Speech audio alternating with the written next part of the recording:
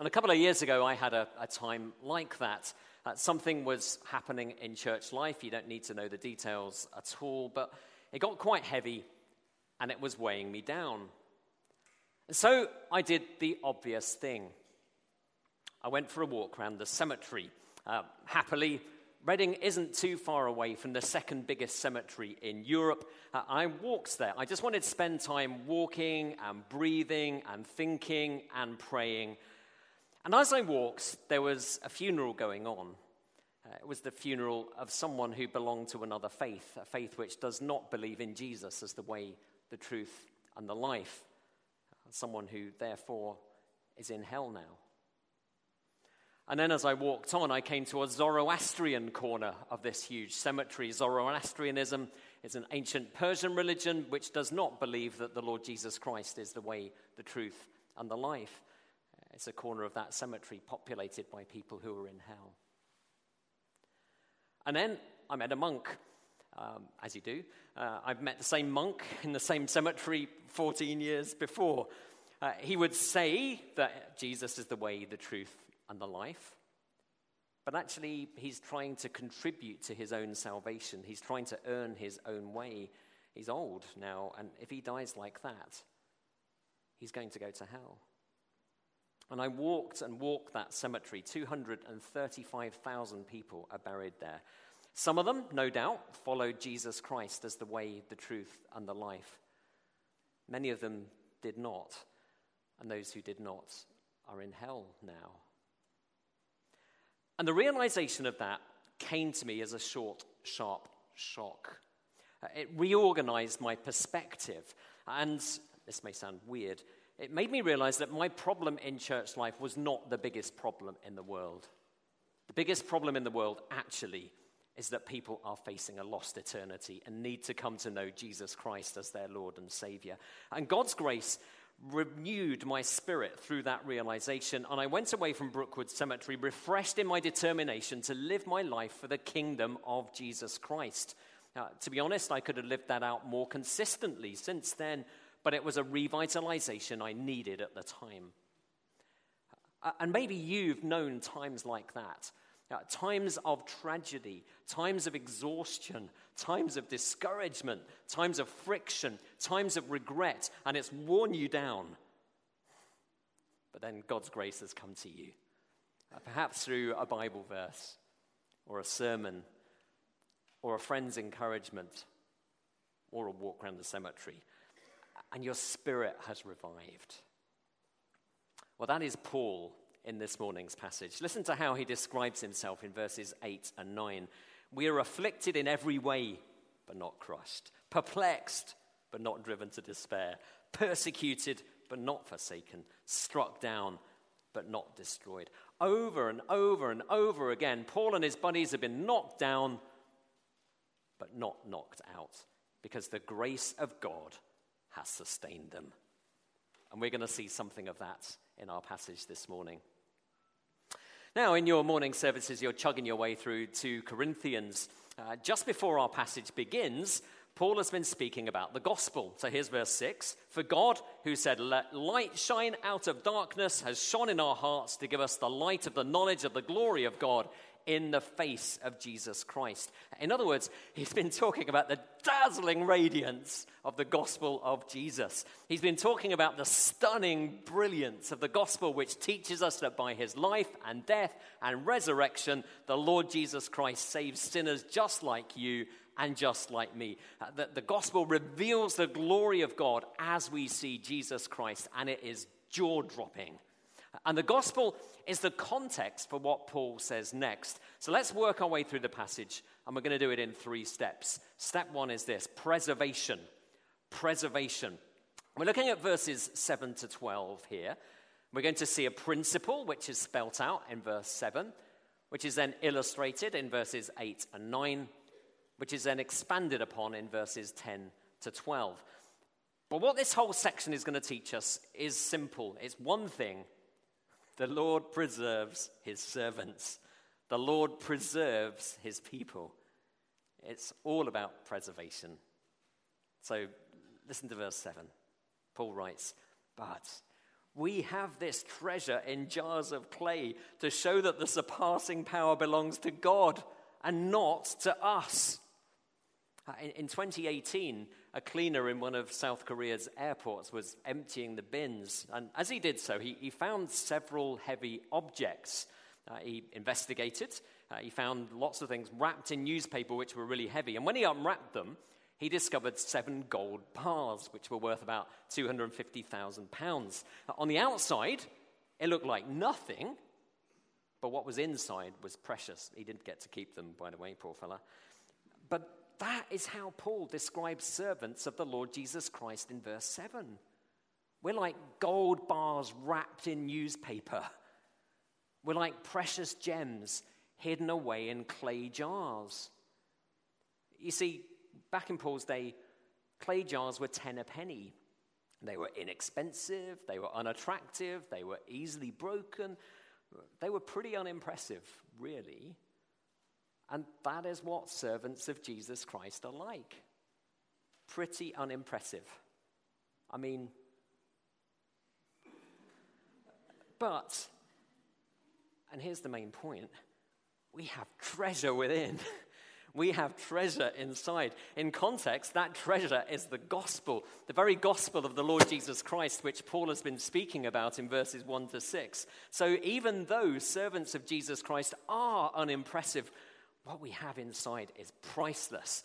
Now, we have the very message which makes children of the devil into children of God, which makes citizens of the world citizens of heaven. The message which makes those who are guilty before God right with God. The message which makes spiritually dead people spiritually alive. The message which takes people who are on the road to hell and puts them on the road to heaven, and so on. It's the most extravagantly precious thing in all the world. Actually, I should just pause at this point and ask whether you personally have responded to this great gospel. The gospel is the most amazing news. Jesus Christ lived and died and rose to save sinners. He lived and died and rose to make people children of God, citizens of heaven, righteous before God, spiritually alive, and heading for heaven. That is the most amazing thing. And what the Lord Jesus calls you to do is trust him. He calls you to repent of your sin, to confess it to him and turn around to live for him. And he calls you to believe in him, to trust him as the only one who can save you. And if you do, all of those blessings will be yours. Have you come to Jesus Christ like that? Well, if not, please do. There is nothing more important in life you could possibly do. Paul says, we have this treasure in jars of clay to show that the surpassing power belongs to God and not to us. Servants of the Lord Jesus Christ, they are unimpressive, but they have the message of the most lavish blessing. And so, whenever there's any fruit from our ministry, says Paul, it's clear that it's been God's work and not ours. All the glory goes to him because it's his power which has been at work.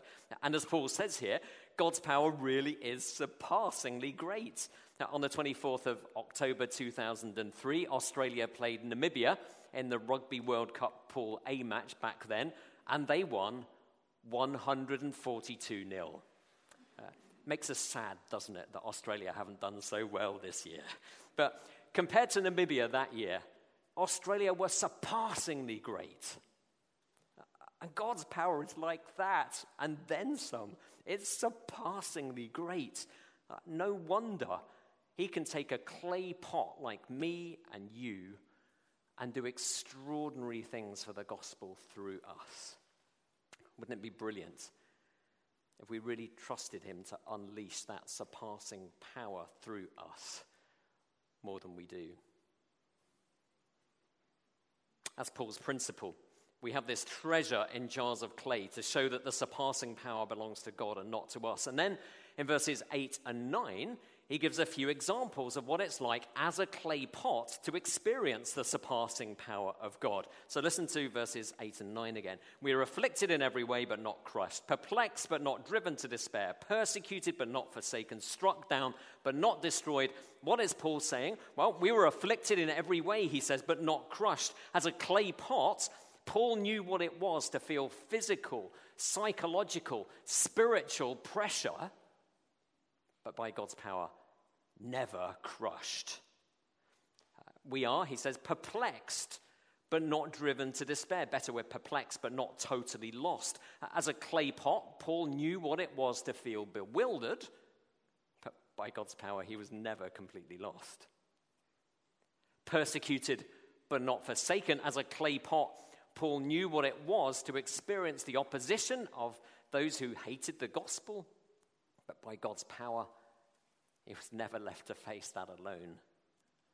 Struck down, but not destroyed. As a clay pot, Paul knew what it was to be knocked down, but by God's power, never knocked out. And that is Paul's testimony. He's hard pressed on every side, but God's power preserves him. God's power keeps him going. God's power stops him packing it all in. It's preservation. And perhaps you know what that's like.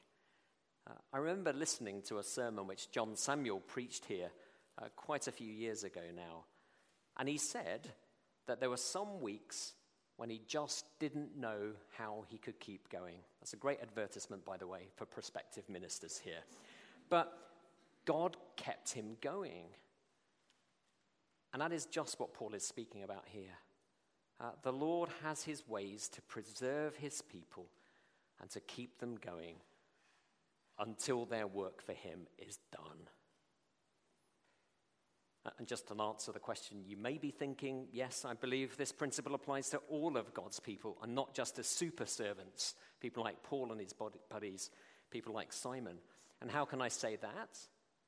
Because 1 Peter chapter 1 verses 4 and 5 says that all Christians will receive an inheritance that is imperishable, undefiled and unfading, kept in heaven for you, who, by God's power, are being guarded through faith for a salvation ready to be revealed in the last time. Our inheritance is kept for us, and we are kept for our inheritance. And that is stunning. The preservation given to Paul is given to people like us. Isn't that a relief? Now, in saying this, I'm well aware of Christians who have been unable to carry on their ministries because it's been too much. So I've known missionaries who've had to come home because it's just been too lonely. And I've known pastors who've been forced out of ministry because of the behavior of some of the church members. Sometimes the pastors themselves contributed to that. I've known Christians who haven't been able to carry on leading small groups because life has overtaken them. And yet, Paul's words apply even then if you've been through something like that, because you haven't had all the spiritual life squeezed out of you, have you? And you are not completely lost. And you are not alone, nor have you ever been. And you haven't been completely destroyed. Even if you do look back at the past with a degree of regret, the Lord has still preserved you. And maybe it's time to thank him for those small mercies which he's given you along the way to keep you hanging on in there spiritually. Our God is the God who preserves his people. We've seen the principle in verse 7. We've seen the principle illustrated in Paul's example in verses 8 and 9. And now we come to verses 10 to 12 where Paul expands on all of this. So listen to what he says there. We are always carrying in the body the death of Jesus so that the life of Jesus may also be manifested in our bodies. For we who live are always being given over to death for Jesus' sake, so that the life of Jesus may also be manifested in our mortal flesh. So death is at work in us, but life in you. Now, verses 10 to 12, they come at us like a trio of ceramic ducks fixed to the wall of a 1950s house. The three verses have the same shape, and they follow one another along the wall. So the first half of verse 10 talks about Paul and his buddies carrying the death of Jesus around with them. The first half of verse 11 talks about them being given over to death for Jesus' sake. And the first half of verse 12 talks about death being at work in them, very much parallel. What does that mean? Well, something like this. Paul is a jar of clay. He's constantly subject to death-dealing forces. He's constantly in deadly peril. And I think he means that literally. Just have a peek at 2 Corinthians chapter 11 later on if you're not sure about that. And in being constantly exposed to death, he's simply following in the footsteps of his Lord and Savior. He is, quote, always carrying in the body the death of Jesus. But our trio of ducks are not merely negative, because the second half of verse 10 talks about the life of Jesus being manifested in Paul and his buddies. And the second half of verse 11 talks about his life being revealed in them. And the second half of verse 12 talks about life coming to the Corinthians through them.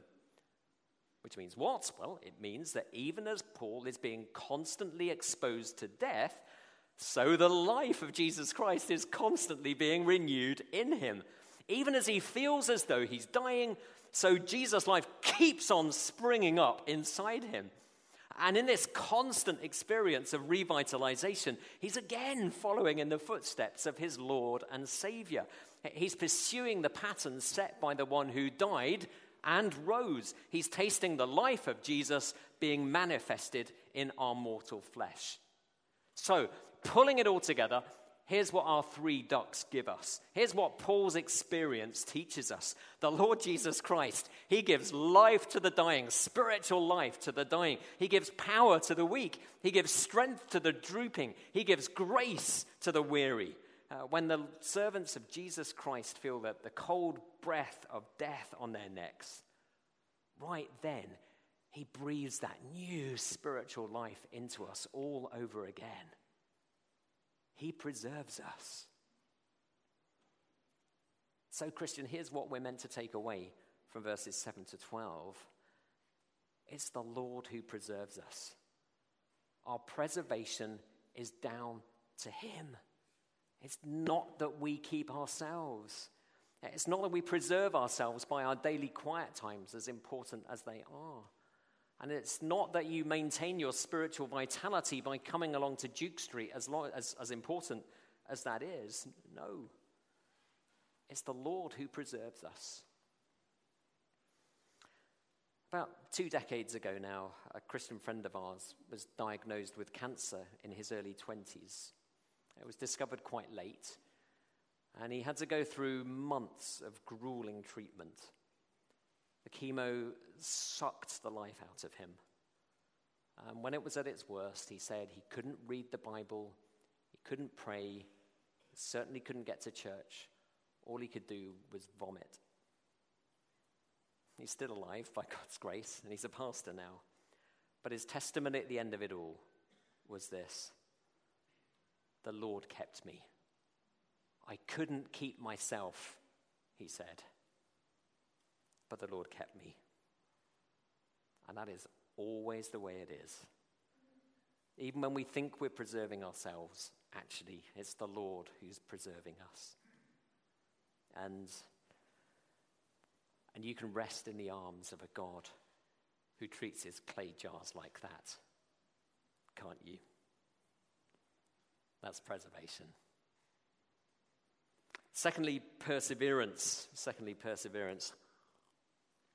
I'm going to move a lot more quickly now. This isn't going to be one of those perfectly balanced 3-point sermons. We've looked at preservation, but what does preservation look like at ground level? If we were to pop back a couple of millennia and look at Paul, what would be the evidence of that preservation in his life? Well, in a word, perseverance. Listen to verses 13 to 15. Since we have the same spirit of faith according to what has been written, I believed and so I spoke, we also believe and so also we speak, knowing that he who raised the Lord Jesus will raise us also with Jesus and bring us with you into his presence. For it is all for your sake. so that as grace extends to more and more people, it may increase thanksgiving to the glory of God. There are three things I want you to notice there. First, notice Paul's faith. That's verse 13. Since we have the same spirit of faith, according to what's been written, I believed and so I spoke, we also believe and so also we speak. Paul is quoting Psalm 116 verse 10.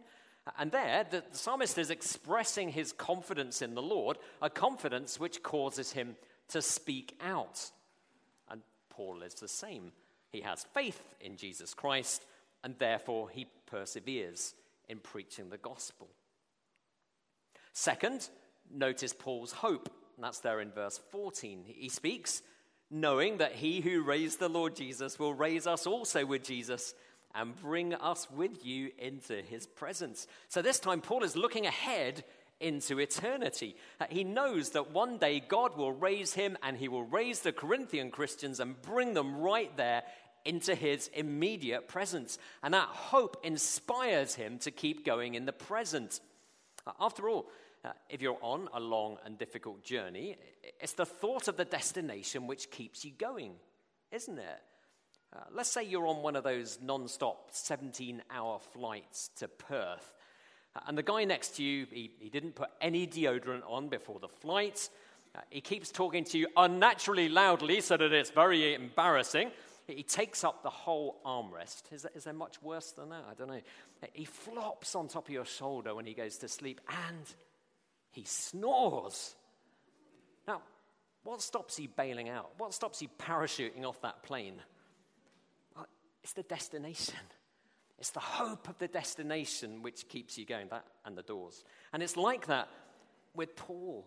He hangs on in there, in his ministry, because of his hope of glory. And third, I want you to notice Paul's priority, because that's there in verse 15. When he speaks, he says, "It is all for your sake, so that, as grace extends to more and more people, it may increase thanksgiving to the glory of God." And perhaps you can see what Paul is saying there. It's like a daisy chain of grace and glory. He keeps speaking, and as he does, grace comes to more and more people. And as grace comes to more and more people and they believe in Jesus Christ, thanksgiving to God increases. And as thanksgiving to God increases, so God is glorified. And that's what Paul wants. That's his priority. He wants God to be glorified as more and more people come to know Jesus Christ as Savior and Lord. So, what does preservation look like at ground level? It looks like perseverance. Paul keeps going, and he keeps going because he has faith, verse 13, because he has hope, verse 14, and because he has the glory of God as his priority, verse 15. And isn't that instructive for us? When God preserves us, it looks like perseverance, and our perseverance will come as we exercise faith and hope, and as we have the glory of God as our priority. So, Christian here this morning or with us online, have faith. Trust him in the good times. Trust him in the boring times. Trust him in the ordinary times. And then trust him in the exhausting times. Trust him in the painful times. Trust him in the agonizing times. Trust him in the valley of the shadow of death. Trust him. Because that's the way of perseverance. And Christian, have hope. Tear your eyes off the here and now. This is not where you belong. You belong in the immediate presence of God himself. What you think about the future will dictate how you live in the present. So focus there, because that's the way to perseverance. And Christian, have the glory of God as your priority. You know, if you make this life, this world, all about you, you will at least to some extent bail out on the Lord in the end. But if you convince your heart and mind that the Lord Jesus Christ is the center of the universe, the glory of God is truly your priority, well, that will keep you in the race. That's the road of perseverance. So may God the Holy Spirit help us to set our hearts and our minds so keenly on those things which are above, that we persevere and show God's preservation in action. That's perseverance, and it brings us to our last section. Thirdly, preeminence. Preeminence. I don't know if you've ever met an enthusiast. Maybe it's a gadget freak, and someone happens to mention the Ember Smart Mug 2. Now, if you're not familiar with an Ember Smart Mug 2, it's because you're not a gadget geek, but it can keep your drink at precisely your preferred temperature for 3 hours. Anyway, someone mentions one of these, and 20 minutes later, your gadget enthusiast is still talking about it. And Paul is a bit like that. He's just mentioned his great hope of landing in God's presence, and suddenly he's captivated. And for the next 3 verses, right through to the end of the chapter, he speaks with this inspired spontaneity about the preeminence of being with the Lord in the age to come. So listen to verse 16, the children's talk verse. So we do not lose heart. Though our outer self is wasting away, our inner self is being renewed day by day. That's a brilliant summary of what he said in verses 7 to 15. And then he writes this in verse 17. For this light, momentary affliction is preparing for us an eternal weight of glory beyond all comparison. It's about the preeminence of being with the Lord in the age to come. It's as though Paul gets his scales out, you know, those old-fashioned ones like Lady Justice is holding at the Old Bailey. And on one side, he places the afflictions of this life, the sorts of things he's been talking about since verse 7. And then on the other side, he places the eternal, incomparable weight of glory which we will receive in the age to come. And what happens? Poof, the age to come side comes crashing down. Of course, because that future blessing is eternal. So unlike the afflictions of this life, which are always in the end temporary. And it's weighty, it's momentous and substantial. It's incomparable. It's like nothing we've ever experienced before. And it's glorious. Just glorious.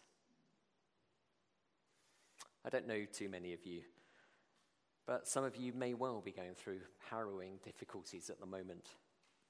I wouldn't want to belittle that at all. In fact, the last time I was asked to preach on these 3 verses, it was at the Thanksgiving service for a little girl who died just as she was about to be born. In terms of life's bitterest pangs, that's got to be right up there. But here's what Evie's parents wrote at that time. The pain is very great and deep, but we are finding that God's grace is even greater and deeper. Knowing how great our God is the only way we are able to take any comfort right now. This is what they said next. We know that he is doing good, and though we may never see the full impact of that good while in this life, we know that in the fullness of time, his goodness in taking Evie will be shown to be righteous and loving and good. What is that but someone putting their trials on the scales and finding that eternity is preeminent? If you're enduring something appalling at the moment, may you find that to be true for yourself. And in view of the glory of spending that age to come in the presence of God himself, what does Paul tell the Corinthians to do? What are we to do? Listen to verses 17 and 18 one more time. For this light, momentary affliction is preparing for us an eternal weight of glory beyond all comparison, as we look not to the things that are seen, but to the things that are unseen. For the things that are seen are transient, but the things that are unseen are eternal. What does Paul call us to do? To rivet our attention on that eternal, unseen age. Imagine a woman taking part in an archery competition, and she rivets her attention at the gold at the center of that target, doesn't she? All her focus is there. And that's how we're to be with eternity. We focus there. We concentrate there. We aim there. We rivet our attention there. Not that we ignore this life, of course, but the way we endure the wasting away of this age is to set our hearts and our minds on what is to come. You know, I wonder, whether we should have just a bit more of a holy impatience for that age to come, to arrive. How much does your heart cry out, "Come, Lord Jesus"? We should aim there, because one day God will make all things new. Pain, sadness, sin, death, all will be gone. And instead, everything will be perfect. And the good things of the age to come, they will never pass away. They will never come to an end. They will never decay. They will never lose even a fraction of their luster. They will go on in this glorious changelessness for an endless eternity. Christian, aim there, because that age is preeminent.